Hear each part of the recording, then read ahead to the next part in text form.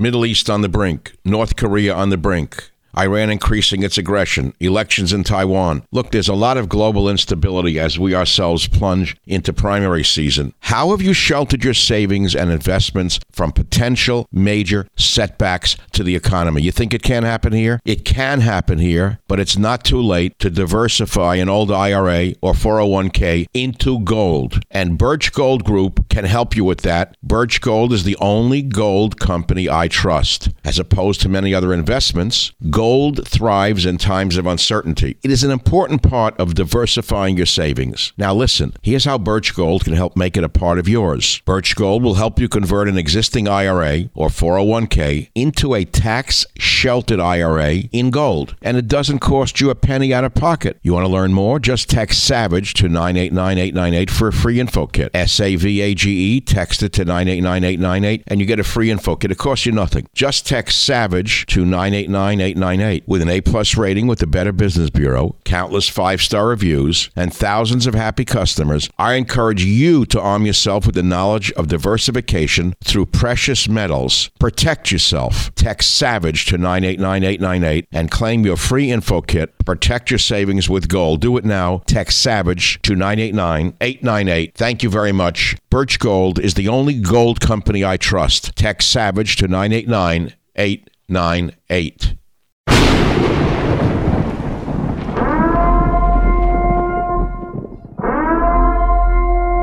Warning, the Savage Nation contains adult language, adult content, psychological nudity. Listener discretion is advised.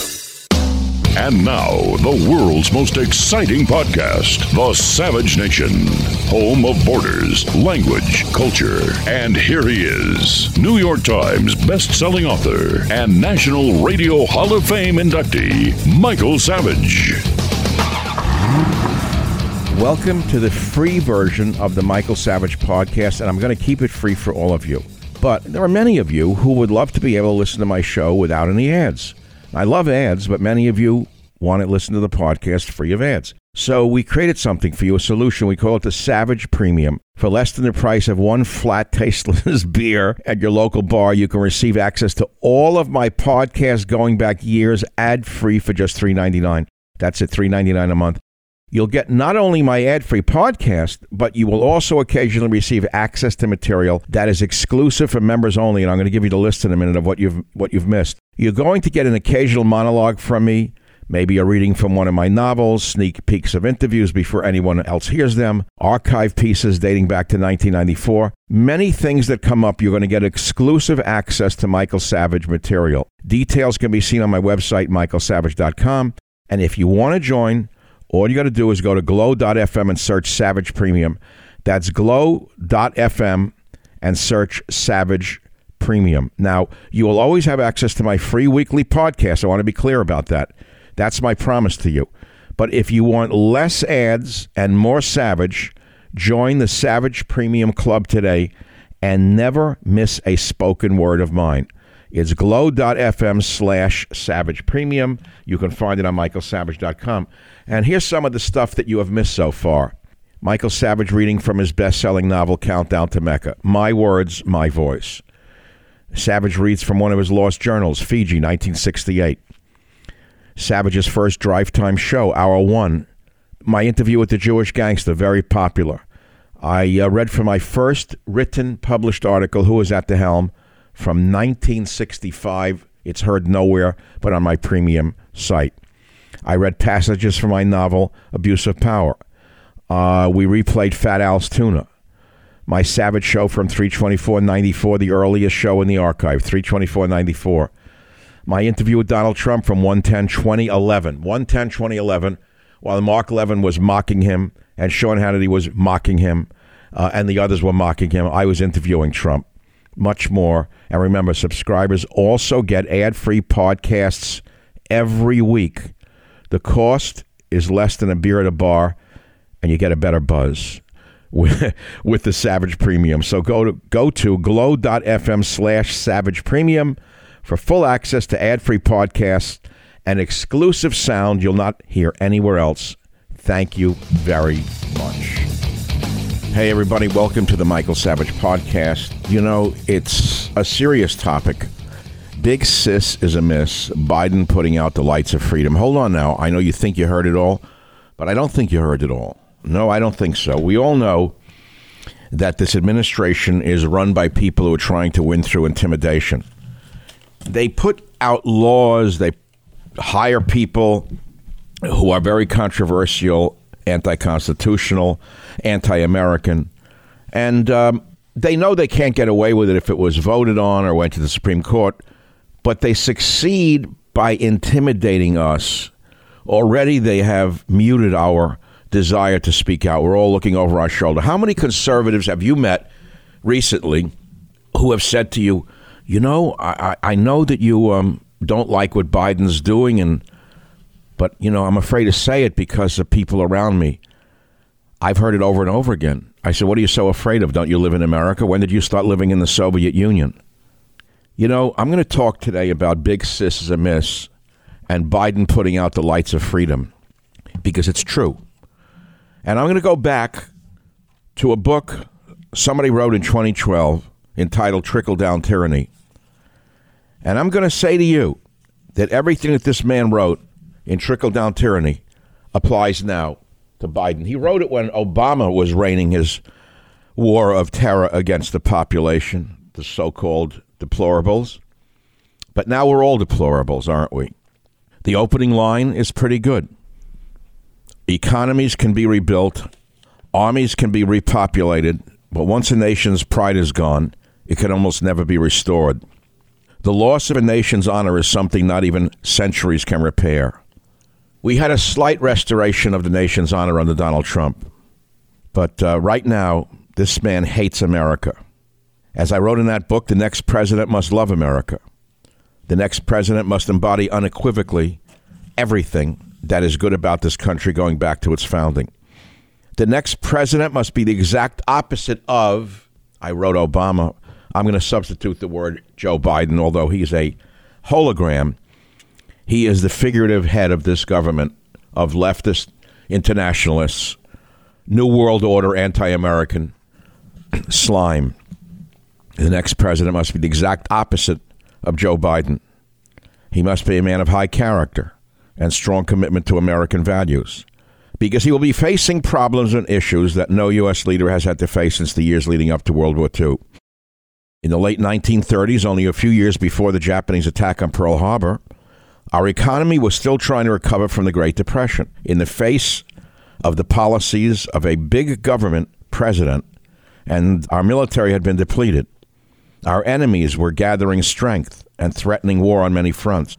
While this was going on, our president and European leaders were hiding their heads in the sand, downplaying the threat from those enemies in much the same way Joe Biden is doing today. Substitute China. The Biden administration is concealing the seriousness of many problems that affect every one of us in our everyday lives. I could jump cut right to the surge, the hordes of illegal aliens that he's bringing in through the southern border. Everybody knows what's going on. But his economic policies, just as under Obama, have caused such an enormous rise in the price of the necessities of life that we don't know if we can recover from this financial meltdown. In the face of this, I wrote, the next president must be proud of America, willing to laugh at the lunatic fringe, pushing all of the leftist theories, and take on the enemies of freedom that are challenging us in every corner of the world, but most particularly challenging our freedoms here at home. The American people have been kept in the dark about what I'm talking about today on this podcast. They have been fed an endless stream of lies. They've had to endure out-and-out thievery by this government at their expense, I mean the taxpayers. They've had to stand by while this administration revealed its absolutely corrupt character because the so-called press or media kept its mouth shut. You heard me. You can call it socialism, communism, Marxism, Leninism, collectivism, call it whatever you like. If we don't wake up to the reality of the situation, we face another disaster, maybe 4 more years even after this administration is finished, of the takeover of our country by agents of the very enemy that we've been fighting against for more than 50 years. I'll continue in a while on the Michael Savage podcast today, and I will tell you that what I wrote then in 2012 and trickle-down tyranny during Obama's first horrible term really led to the Trump playbook. In the last chapter, I wrote, Crushing Obama's Cadre Before They Crush Us. And listen to what I wrote. Please listen. It's only a paragraph. What has happened here was a gradual habituation of the people to being governed by surprise, receiving decisions deliberated in secret, to believing that the situation was so complicated that the government had to act on information that people could not understand. Isn't that exactly what has happened with COVID, with the last election, with the January 6th rioters, so-called, held without trial or bail, abandoning $75 billion worth of military equipment in Afghanistan, engaging us in a head-to-head war with Russia through the proxy of Ukraine? Everything they have done is a big secret, the biggest secret being who is actually running the Biden administration. Who is actually running it? Well, people have theories. It doesn't really matter who's actually running it. Is it Obama? Is it Soros? Does it really matter? Does it really matter who's running this naked socialist presidency?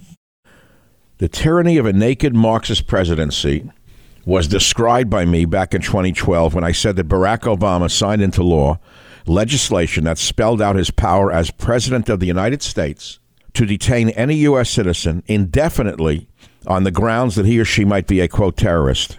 The National Defense Authorization Act, NDAA, which Obama had earlier promised to veto, represented the single most egregious rollback of American civil liberties in our nation's history. Obama made this horrible move under the cover of America's New Year's Eve party, while most Americans were more concerned with having a good time than with losing their freedom. Even the normally supine ACLU and human rights leftists were stunned by the naked tyranny of the president signing this bill into law. Now, of course, Obama said he did this to protect America. But what he did was he deprived U.S. citizens of the very freedom for which our military has been fighting. Everyone knows in the legal profession that the NDAA that Obama put in violates the U.S. Constitution. But the issue goes much further than simply agreement amongst lawyers. You may not remember this, and you're saying, why are you harping on Obama? Because Obama is the father of what you're living through now. He was the most demonic anti-American president in history, and I tried to warn you. Many try to warn you. In the 3 years of his first administration, he made rapid progress toward bringing the United States under his despotic rule, America remaining blissfully unaware of what he did. He accumulated power and authority over every aspect of our lives. The late assault upon our freedoms through the NDAA brings up a big question. Do average Americans even know what Joe Biden and his cronies are doing right now? I don't think so. That's because of people like the leftists who run the media. I don't have to say the New York Times. I could say Fox News. By and large, Fox News has wonderful people in it, but they're not doing a wonderful job. This is the most corrupt administration in history. The most corrupt administration in this country's history. Did you know that under the Obama administration, the rights to process our election were sold to a private company? That's right. That's when all of this voting machine business happened. This critical component of free elections, the transparent tabulation of votes, was handled not by individual precincts, but by a company over which we had no control. Did you know that it began under Obama? You, of course, know that Joseph Stalin said it doesn't matter who votes. What matters is who counts the votes. Obama was a very good student of Joseph Stalin. SOE, ever hear of them? A U.S. elections results processing company, which had handled processing elections results for over 500 American jurisdictions, typically provided prompt reporting of precinct-level results. Then something happened. This company, SOE, was acquired by SCYTL, a vote processing company based in Spain. This compromised the process enormously. Instead of producing election results trackable at the precinct level, votes were transmitted to a central server where they will be, quote, counted. That's what Obama did. problem was that once the votes were merged, it was impossible to go back and check their integrity at the local level. This was the final step in Barack Obama's corruption of the voting process. It enabled him and the Democrat scum to control the outcomes of elections with no accountability. On top of that, it was one more step toward the formation of a global government. One of the aims of none other than the most demonic man in American political history, in my opinion, George Soros, whose puppet Obama, whose puppet Biden control America. Michael Savage, a host like no other.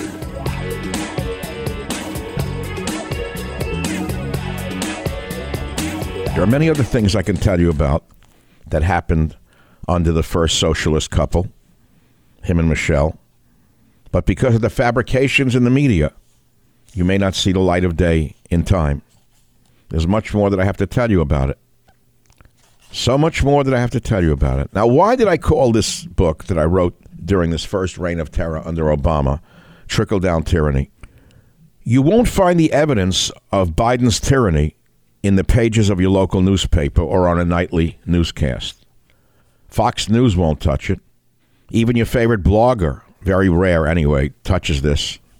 You have to travel with me into the dusty stacks of government archives, peer into the pages of overseas newspapers that don't worship at Biden's shrine, and go where members of the government media complex fear to tread. We are in a dictatorship. Very few understand that when you put the government in the hands of a senile old man surrounded by people who believe the leftist tripe that passes for course content in Americans' colleges and universities, you've submitted yourself to a tyranny. Tyranny starts at the top. The people don't cause tyranny. Their rulers do. The last time the country was faced with having to rid itself of a ruler like the one currently occupying the White House was in 1776. As part of freeing themselves from the rule of the British king, America's founding fathers compiled a long list of what makes a tyrant and what constitutes tyrannical abuses. As I went through that list, I found that Biden has committed many of the abuses cataloged in the Declaration of Independence. The only thing Biden has not yet done is hire Hessian mercenaries to attack Americans in their homes and on their farms. In place of the foreign mercenaries, the Biden administration uses tax collectors, environmental regulators, zoning inspectors, and every conceivable bureaucrat to invade our homes, farms, factories, and businesses. In other words, Biden's people fit our founders' definition of a tyrant. May I read to you what they wrote? But when a long train of abuses and usurpations, pursuing invariably the same object, evinces a design to reduce them under absolute despotism, it is their right, it is their duty to throw off such government and to provide new guards for their future security. The history of the present King of Britain is a history of repeated injuries and usurpations, all having in direct object the establishment of an absolute tyranny over these states. To prove this, let facts be submitted to a candid world. Like King George III, Biden and his minions have become despotic, trampling on the rights of individuals and state governments. Look at some of the words of 1776 and the facts of 2022. Quote, he has forbidden his governors to pass laws of immediate and pressing importance unless suspended in their operation till his assent should be obtained, and when so suspended, he has utterly neglected to attend to them.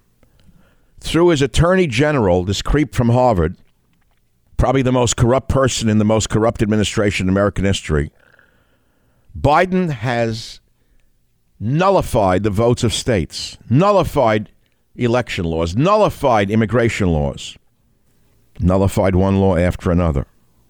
And what was going on in the old days with the King of England?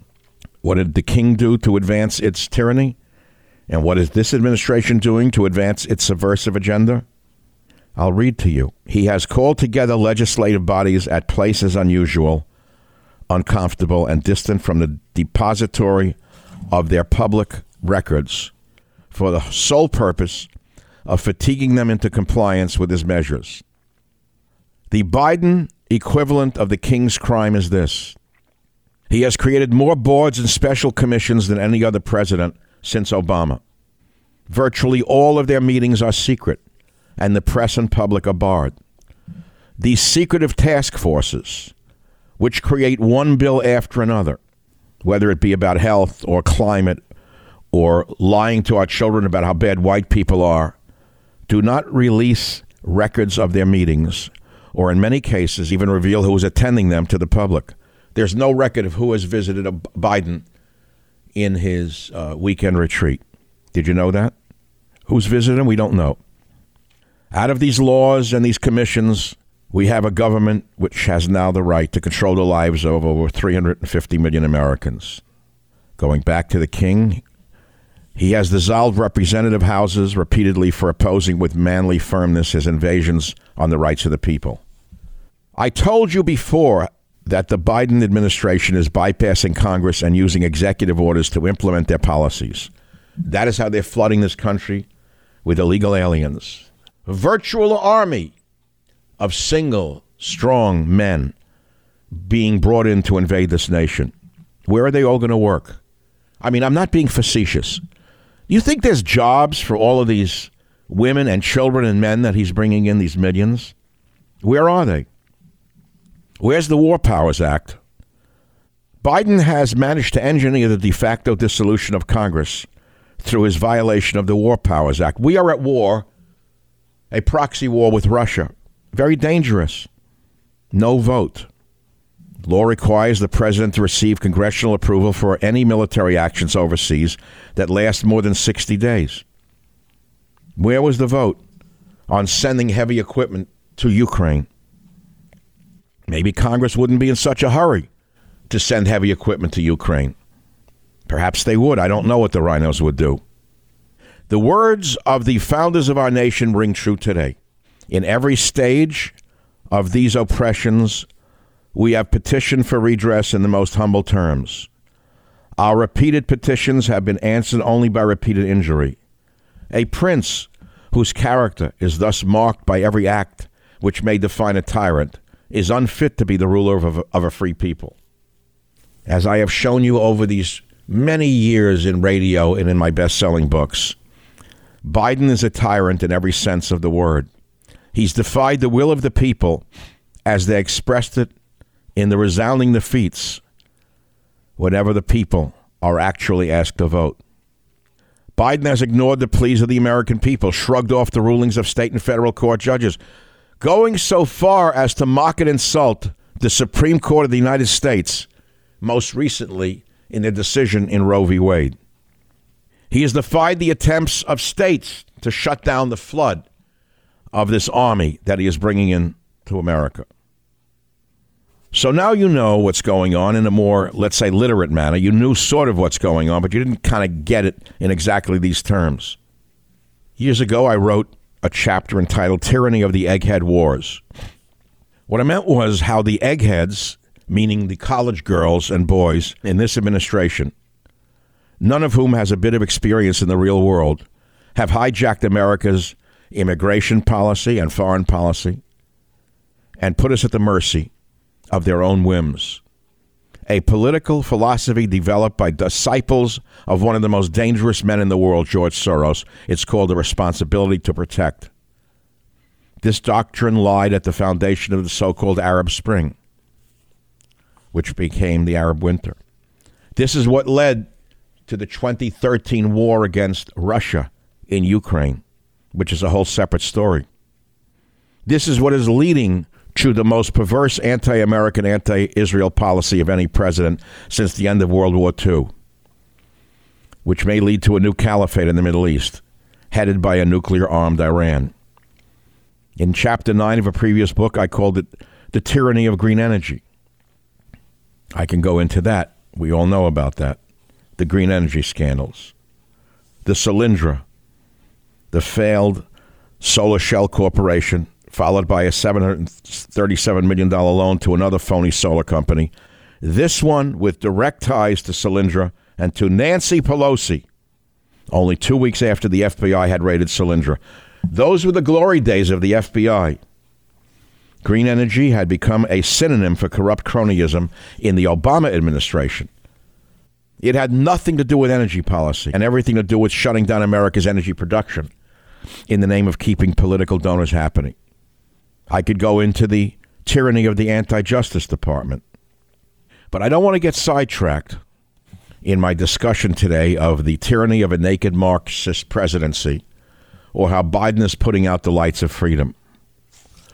And so when I return right here on the Michael Savage podcast, I would like to focus on Big Sis herself. Big Sis, a phrase I created way back when. Now I hear it's all over the internet on the Big Sister is watching you. I'm glad because we all know it's not Big Brother, it's Big Sister. Just remember who created it. Michael said it. Big Sis is Amiss in 2013. I'll conclude this beginning with this. The Biden gang is moving our nation. The Biden gang is moving our nation backwards into the dark ages. Speech is being destroyed. The lights are going out.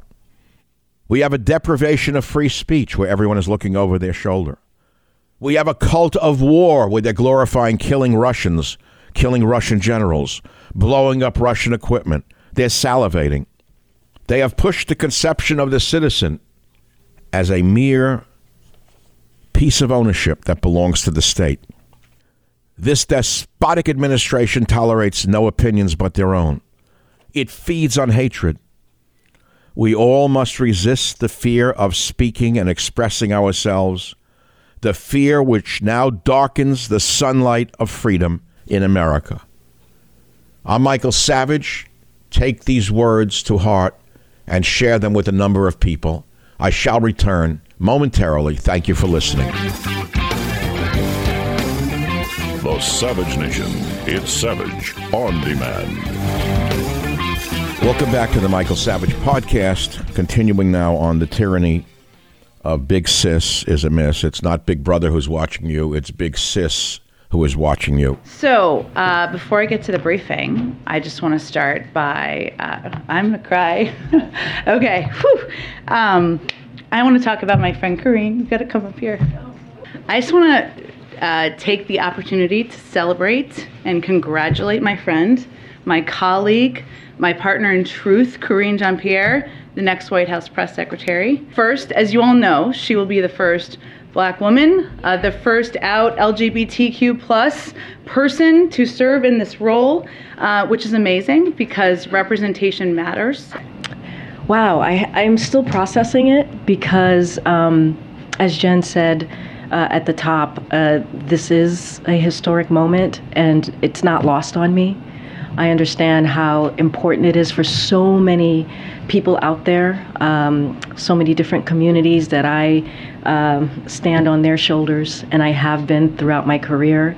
And so it is an honor and a privilege to be behind this podium in about a week or so when Jen is ready. And that is something that I will honor and do my best to represent this president and this first lady the best that I can, but also the American people. And so it is, it's a very emotional day. Just the other day, we read that the new press secretary is a lesbian, black lesbian, with no qualifications whatsoever other than being black and a lesbian. She'll be the face of the American government to the world press, is in a relationship with some hack lesbian from CNN. You say, well, so what? You could say, so what? And I'll say, so what? You see, when I was a kid in the 1950s, journalists and government officials didn't go to school together, marry each other, or go into business together. Journalism then was a working class trade, and there were few Ivy League graduates in the newsroom. For that matter, most journalists didn't even go to college, much less major in journalism.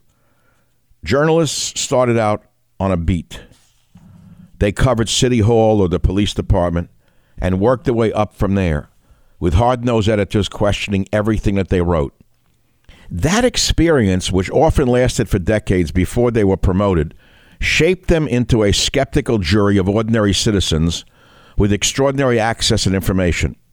By the time they made it to Washington, they weren't impressed by senators, ambassadors, or even presidents. They had covered politicians for decades and knew the breed well. They were suspicious, even hostile. They knew that they were the, quote, People's Intelligence Service and had to be tough to earn their readers' trust. And they enjoyed catching the politicians trying to pull a fast one. Today, journalists go to Ivy League schools and start in Washington, D.C. They attend the same schools they send their kids to. More to the point, they attend the same schools as government officials, whether it's Jake Tapper or the new press secretary. They socialize with politicians and then brag about them coming to dinner parties at their homes. I can give you one example after another. The Correspondents Association dinner itself is a love-in between the press and the Biden administration.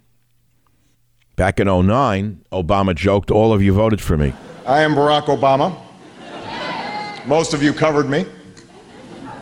All of you voted for me.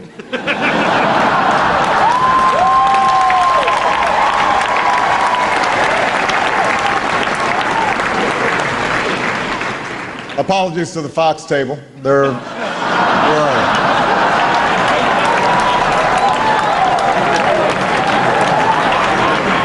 they? He won huge applause for that line because of the nearly 2,000 members of the working press in that room. 91% of the broadcast and print media voted for Democrats. Of course, now the press and the media are living together, let alone married. I can give you one example after the other. There's so many examples, and this is the most recent one, of course, which is the new press secretary in a relationship with a so-called broadcaster from CNN. If you've wondered why you hear the same thing from every news outlet in the country, it's because, quote, big media has such a streak of ideological conformity. It is the same people pushing the same agenda. It's why you hear all about the wonders of global warming, climate change, never about the scandals involved with the contracts.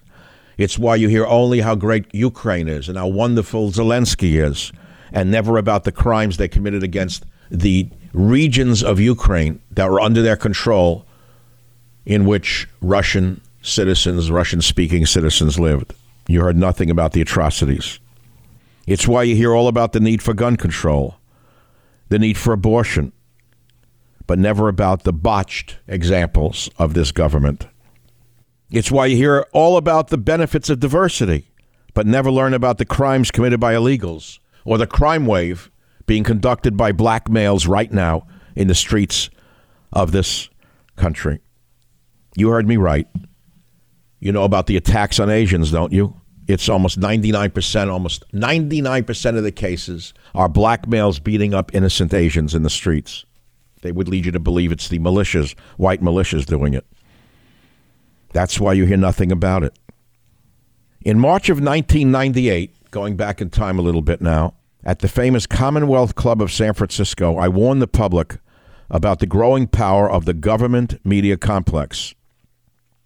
I knew and I know the media inside and out. Like Eisenhower, I know what I'm talking about, and I have the guts to say it.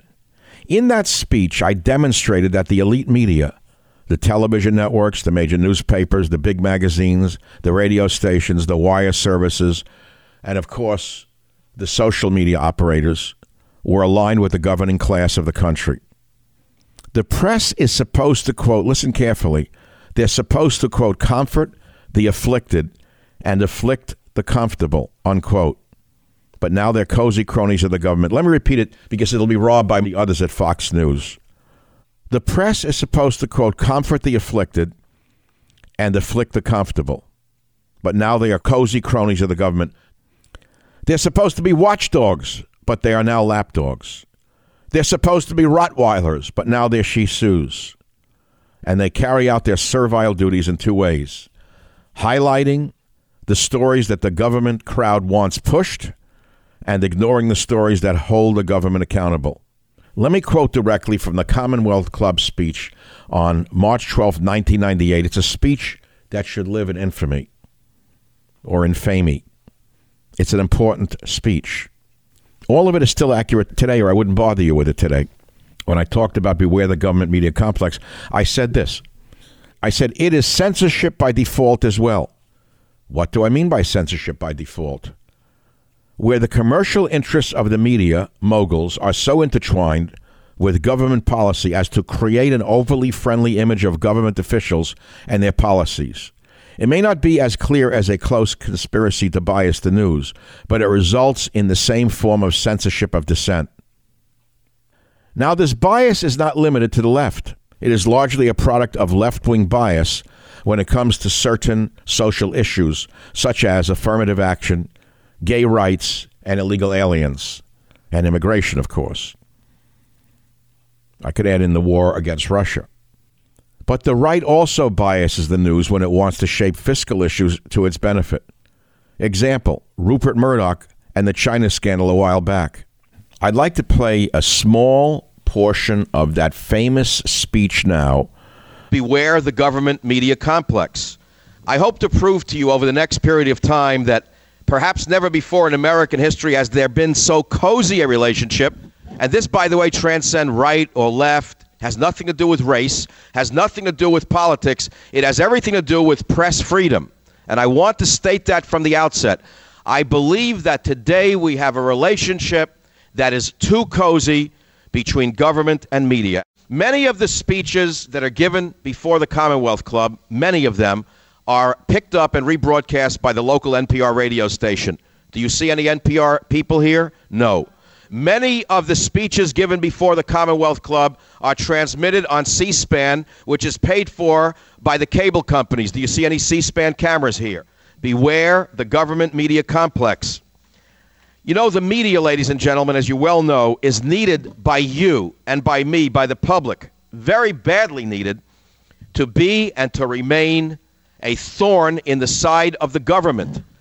In order to keep the government relatively honest, you need a media that's constantly poking at them. However, when the media instead becomes a thorn in the side of the skeptical private citizen, the media then becomes an arm of the government. Beware the government media complex. When agitators for the homeless riot, when they burn trash cans, they break the law, but they're held up as freedom fighters for the poor by the left-leaning press.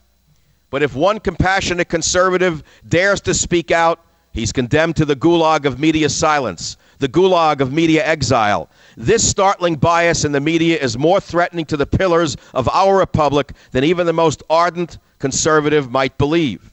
It is censorship by default as well. What do I mean by censorship by default?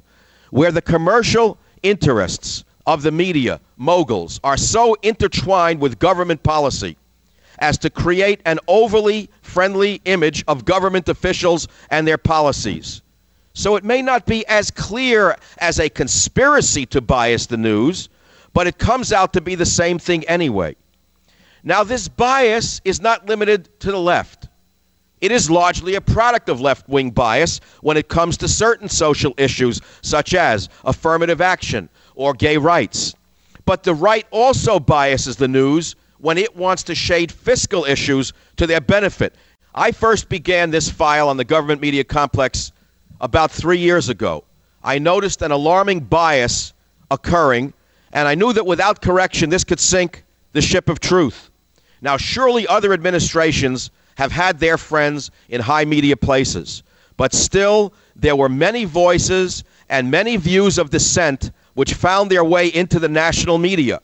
But now we have a growing media blackout of some serious crimes and misdemeanors, all unsolved to the satisfaction of those with critical powers of reason.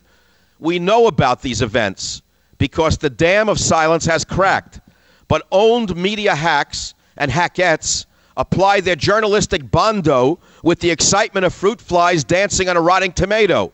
And who has paid for their crimes and misdemeanors? And who is being blackmailed? The Savage Nation. It's savage, uncut, unfiltered, and raw.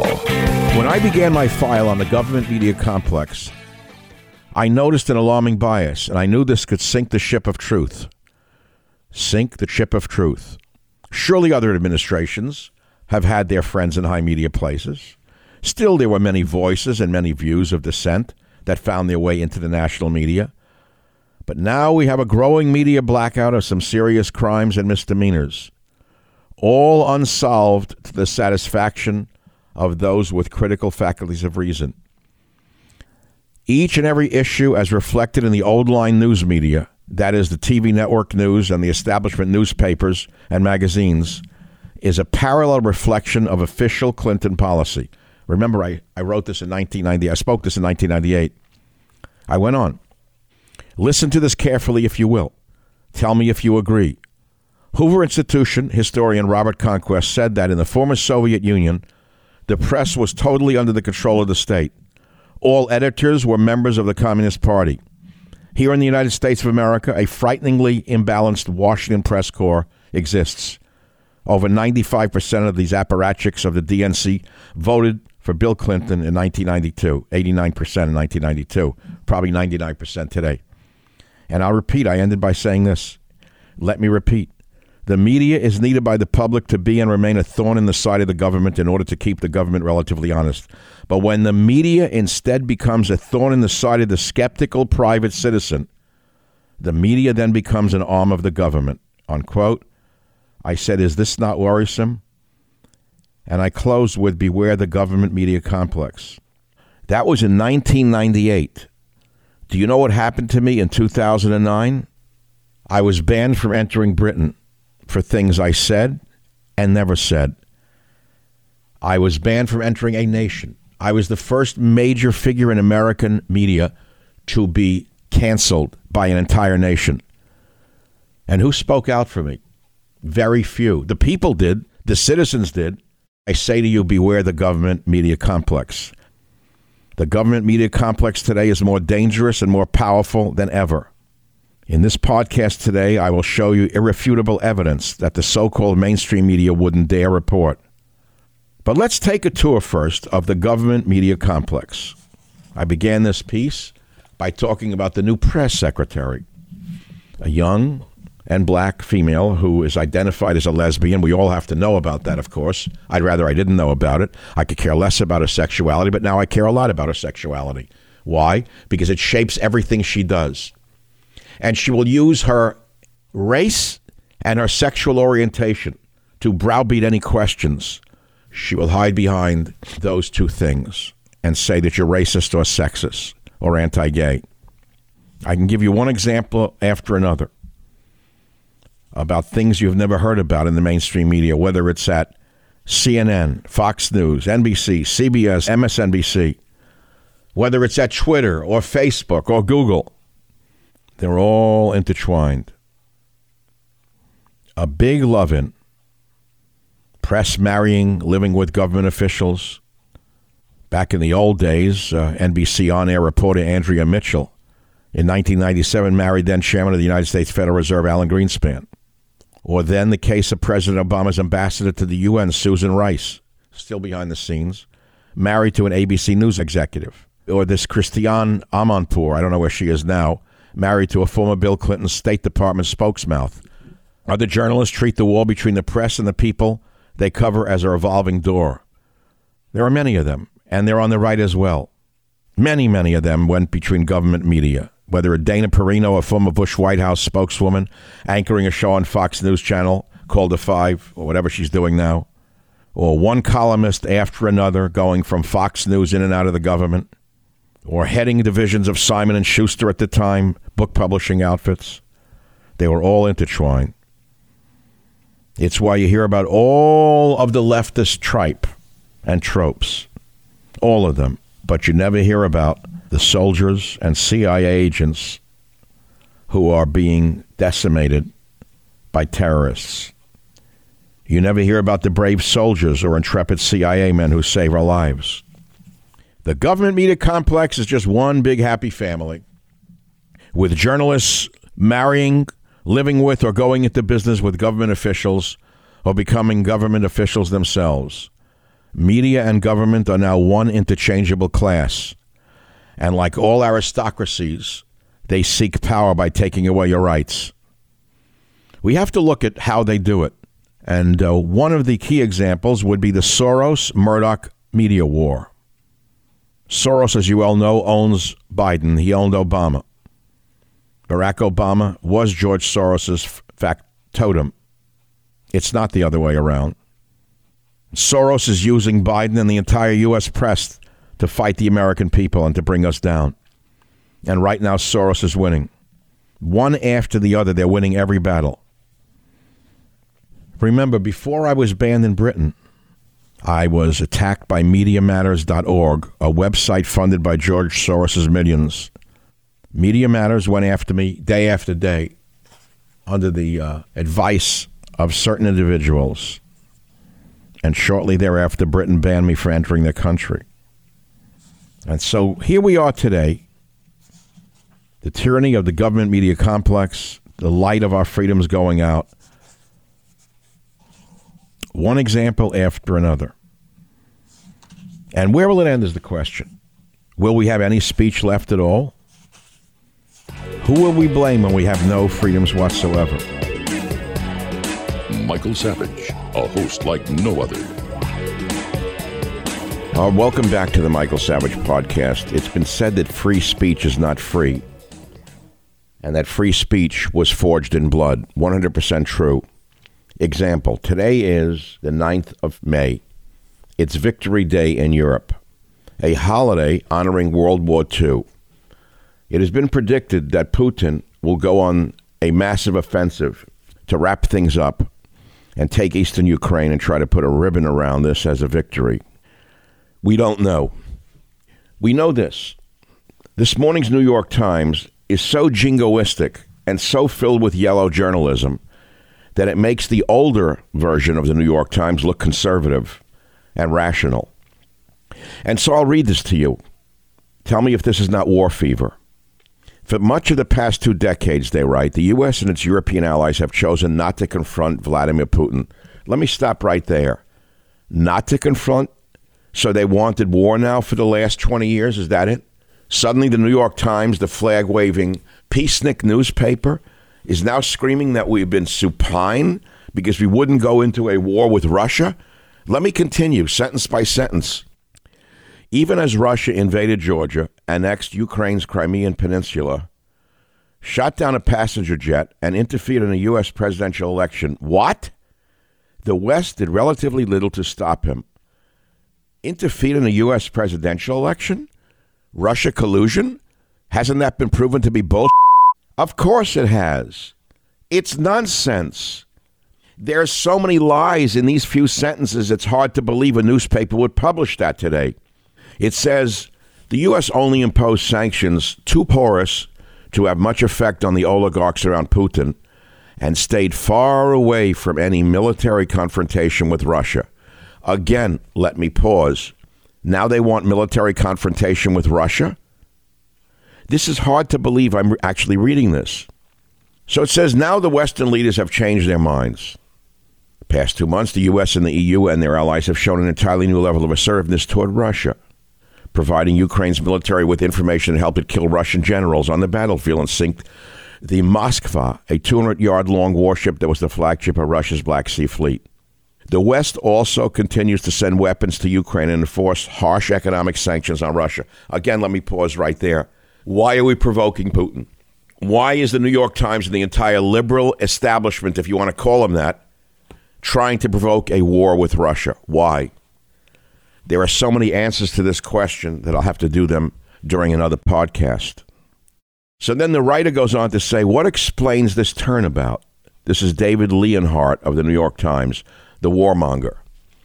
He says, I posed that question to my colleague Helene Cooper, another genius. One of the reporters, we should say one of the liars, one of the propagandists who has broken stories about the collaboration between the American and Ukrainian militaries.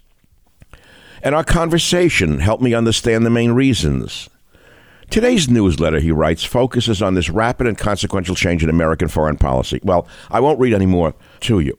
We do know that the Biden team, the sorority girls and sorority boys around Biden, abruptly withdrew from Afghanistan, left behind $150 billion worth of equipment, and got American troops killed. It says, well, the Americans withdrew from Afghanistan, and it was deeply frustrating for the U.S. Frustrating? How about for the people who died? How about for the people who were left behind who were now turned into slaves of the Taliban? Now they put down the Afghan government. Now they put down the Afghan soldiers. So he goes on, this idiot, and says the defeat there has haunted members of the Biden administration and the U.S. military. Quote, they were scarred from Afghanistan, Helene says. Oh, Helene, you're so brilliant. Have another drink on me. On the surface, Ukraine initially looked like another lost cause. Its military was far smaller, and they go on to glorify the U.S. military and such. It says how brave the Ukrainians are, which they are. And then they go on to talk about how Putin's aggression needs to be stopped again. And I'll continue with what they wrote. His interference in the 2016 U.S. presidential election was certainly aggressive, but it was also amorphous. Nobody could be sure exactly how much it mattered, and the Trump administration had an obvious incentive to downplay it. Total 100% lie. 100% a lie about the 2016 U.S. election. Now, this is the same newspaper that refuses to acknowledge that we have a senile president who's deeply enmeshed in the corruption in Ukraine, who has a junkie son who's enmeshed in corruption in Ukraine and China, and we're supposed to believe a word of this? Well, I can go on. And now they're glorifying war with Russia. And they quote one of the worst of all of them, a left-wing fanatic, and I'll read it to you. As Evelyn Farkas, by the way, she should get a prize for being one of the worst people in American political history. As Evelyn Farkas, by the way, appointed by Barack Hussein Obama, a former Pentagon official said, describing the new U.S. policy, quote, we will give them everything they need to win, and we're not afraid of Vladimir Putin's reaction to that. We won't be self-deterred. This is a woman who worked for Obama, who is now provoking Russia into a thermonuclear war. So now the writer of this writes, too far with a question mark. The U.S. and its allies still have tough decisions to make. Some officials and experts worry that the West continues to err on the side of caution and not giving Ukraine what its president, Volodymyr Zelensky, says he needs to win. And they quote some retired general who says we have been deterred out of an exaggerated fear of what possibly could happen. This general should be held up on war crimes for saying a thing like that. What do you mean what possibly could happen? Russia is a thermonuclear power, you moron. They're now united with China, you idiot. These are all jingoistic Pentagon commercial consultants. Every last one of them has their finger in consultantships with weapons manufacturers. This article goes on to show you what yellow journalism is in America. And the reason I'm focusing on this is because it's May 9th and because this could lead to a nuclear war. Other experts think the U.S. may be overcompensating for its initial weakness toward Putin and is now risking a wider confrontation. Thomas Friedman, oh, what a genius he is, the Times columnist, the Times loser, yellow journalist, captured this worry in his most recent column, The Sinking of the Moskva and Targeting of Russian Generals. He wrote, quote, suggest we are no longer in an indirect war with Russia, but rather edging toward a direct war, and no one has prepared the American people of Congress for that, close quote. You're a genius, Friedman. I had that on my podcast for the last 3 weeks. Of course, it's a proxy war with Russia that you have egged this moronic administration onto. When have you last called for diplomats to settle this thing? So then he concludes his little article where there are no easy answers. The old strategy appeasement without calling it so encouraged Putin to become more aggressive, believing the West was too frightened to respond. The new strategy, confrontation without fully acknowledging it, risks a fight with the nuclear power that many Americans and Europeans do not want. No, oh, you want it? That many Americans do not want. No, you want it, you schmuck, you? You're bulletproof? Your building is immune to a nuclear strike. So, my friends, this is the world we are now living in. A world filled with foolish men and women who are confronting a nuclear-powered Russia, rightly or wrongly. I know many of you are banging the war drums as well. I have a totally different opinion than most Americans do. This is not our fight. And no, Putin will not take all of Europe. No, it's not the way it is. It's not what's on the Russian mind. I've covered this in previous podcasts. But these are examples of what we're facing right now. There are other examples of press bias or media bias that must be talked about on this podcast. Here's an article that came out Sunday night of this week by Carol Markowitz of the New York Post. Here's a fabulously truthful article. Listen to this one. When New York City's Jewish Museum bans DeSantis, it sends a clear message to all Jews. I said, what the hell is this? Listen to this story. In a Wall Street Journal piece, Elliot Abrams and Eric Cohen, respectively chairman and CEO of Tikva and co-chairman of the Jewish Leadership Conference, reveal that Manhattan's Museum of Jewish Heritage canceled a planned event at the museum because Florida Governor Ron DeSantis was an invited speaker. Can you believe this? Write Abrams and Cohen, quote, "We were working closely with the museum on the details for the June 12th event, and until out of the blue, we were told by the museum staff that Mr. DeSantis didn't align with the museum's values and its message of inclusivity. Either we disinvite the governor," they said, "or our event was unwelcome." Can you believe this? Again, the gay and lesbian issue. Is that all that's on the mind of Jews in the museum? Is gays and lesbians again? The museum gingerly pushed back. On its Twitter account, it said this wasn't a free speech or censorship issue, but, quote, simply a contractual and logistical decision. Are you kidding me? This is the college girl again. They think they're so clever. They think they can outsmart everyone on the planet. I'll go on. She writes, "Yes, the museum made the contractual and logistical decision to deny rental space to Tikva, an organization that has hosted many events at the museum, because DeSantis was to be a speaker. It's not a, quote, free speech or censorship issue, since that implies government is stopping the speech, and that is clearly not happening here. Thinking it's smarter than everyone else, the museum added a carefully worded tweet saying, quote, 'We welcome Governor DeSantis and elected officials from across the spectrum to visit the Museum of Jewish Heritage, a living memorial to the Holocaust, for a tour of our new exhibition, The Holocaust, What Hate Can Do, when it opens this summer,' unquote." So listen to what Carol Markowitz writes. "So it won't block the door if DeSantis buys a ticket for a tour, but no one is welcome to host the governor for an event at the museum. Got it," she writes. Meanwhile, the museum allowed a 2018 event with Alexandria Occasional Cortex about a month after she was forced to dial back her support for a two-state solution in Israel, as leftist thought does not allow for Israel's existence at all. She writes, quote, "Does that quote align with the museum's values," unquote? "Is this the ideology we must all be forced to adhere to before renting space at the museum? What hate can do is driving Americans apart.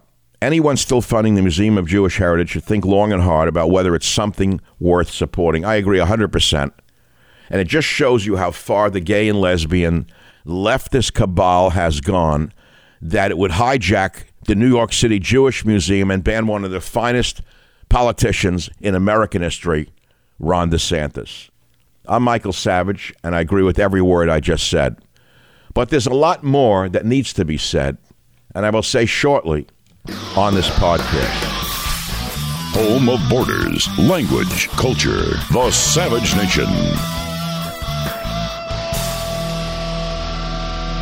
I'll give you an example from the past of more to come, and I'll call this little segment Pick Your Battles. I'm reading now from my book, The Enemy Within, Saving America from the Liberal Assault on Our Schools, Faith, and Military. And it was written, I believe, a long time ago, in 2003, if you can believe it, 19 years ago. Wow, it's a long time ago. I've been at this quite a while. And the reason I'm reading it is not to fill up space, but because it works, it fits, it's perfect. And this is called Pick Your Poison. Let's see if that fits here. No, I think I should read from Pick Your Battles. I open this book by saying, who is the enemy within? Are there names to be named? Yes. There are enough names to fill this entire book. Perhaps we should put our own names in this book. Why do I say that? Because most of us have failed our own democratic system by not being vigilant. Most of us have looked the other way while our borders, language, and culture have been diluted. Isn't that interesting? Wow. Well, okay, so here we go, and we move into the body of the book, and we get to the part I wanted to read with you today. Either I'll go to the Hollywood idiots in a moment, but first I have to read this to you because I actually didn't know this had occurred until I saw it when looking at it yesterday. And I'll just read it to you, see what you think. Pick your battles. Just days before the Iraq War, I received this one-page letter of invitation to participate on an anti-war panel. Dear Michael, on behalf of the Board of Directors of the Creative Coalition, we are delighted to invite you to be a distinguished panelist at the Creative Coalition Forum on Freedom of the Press during wartime. Other invited panelists include Sean Penn, Norman Lear, Mayor Willie Brown, Maria Shriver, and U.S. Senator Dianne Feinstein. The audience will include leaders from the media, entertainment, and the arts, and we're going to talk about the war. The coalition was started over a decade ago by industry activists Susan Sarandon, Alec Baldwin, Christopher Reeve, Ron Silver, and Stephen Collins. So I wrote this. They invited me to be the token conservative. Isn't this amazing? I looked at the letterhead. It listed William Baldwin as president. Members of the advisory board included Tony Goldwyn, Alec Baldwin, Harvey Keitel, and other foreign policy experts. Here's the response I faxed back to them. Shall I bring my own horns and tail? That's funny. Shall I bring my own horns and tail? I'm not making this up. This is the absolute truth. How could they have been serious? Did they honestly think I would go to an event funded by these people? This was not believable to me. The invitation said, this is a premier nonprofit, nonpartisan social and public advocacy organization of the arts and entertainment industry. Our mission is to educate and mobilize leaders in the arts community on the issues of public importance, especially in the areas of First Amendment rights, unquote. These are the same people behind the gutter groups who were trying to drive me off the radio. Now, remember, this was a long time ago. So much for the First Amendment rights. These illiberal would-be intellectuals don't believe in the First Amendment. What audacity to send me such a snare. Oh, and here's the good part. They were planning a private VIP dinner after the program. I'm wondering if they plan to provide me with a food taster. My point, you have to pick your battles. There will be times when you will want to stand up for America in the classroom. You'll want to defend your president, well, at that time, if he was a good president, at the beauty parlor. You'll want to publicly show support for our military as they fight the war against terrorism.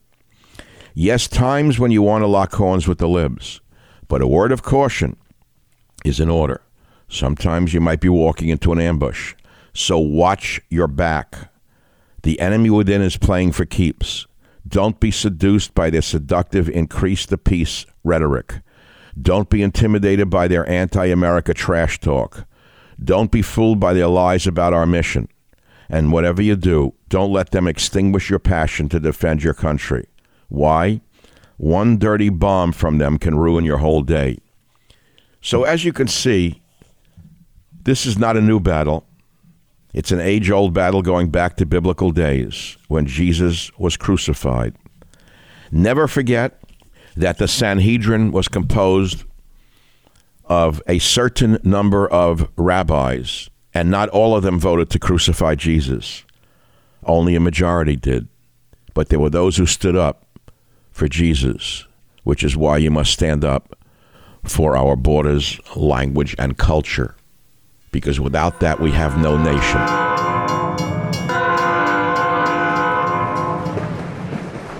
Well, thank you very much for listening to today's podcast. I hope you've enjoyed it and learned something from it. We have about 400 other episodes available for you to listen to absolutely free. You can go back into our vast library of podcasts and listen to any one of them at any time. And remember this, if you want to listen to my podcast ad-free, sign up for the Savage Premium membership and get access to ad-free podcasts as well as some premium content from our Savage archives. How do you sign up for those ad-free podcasts? Please visit michaelsavage.com for a link. Again, thank you for your listenership. This is Michael Savage.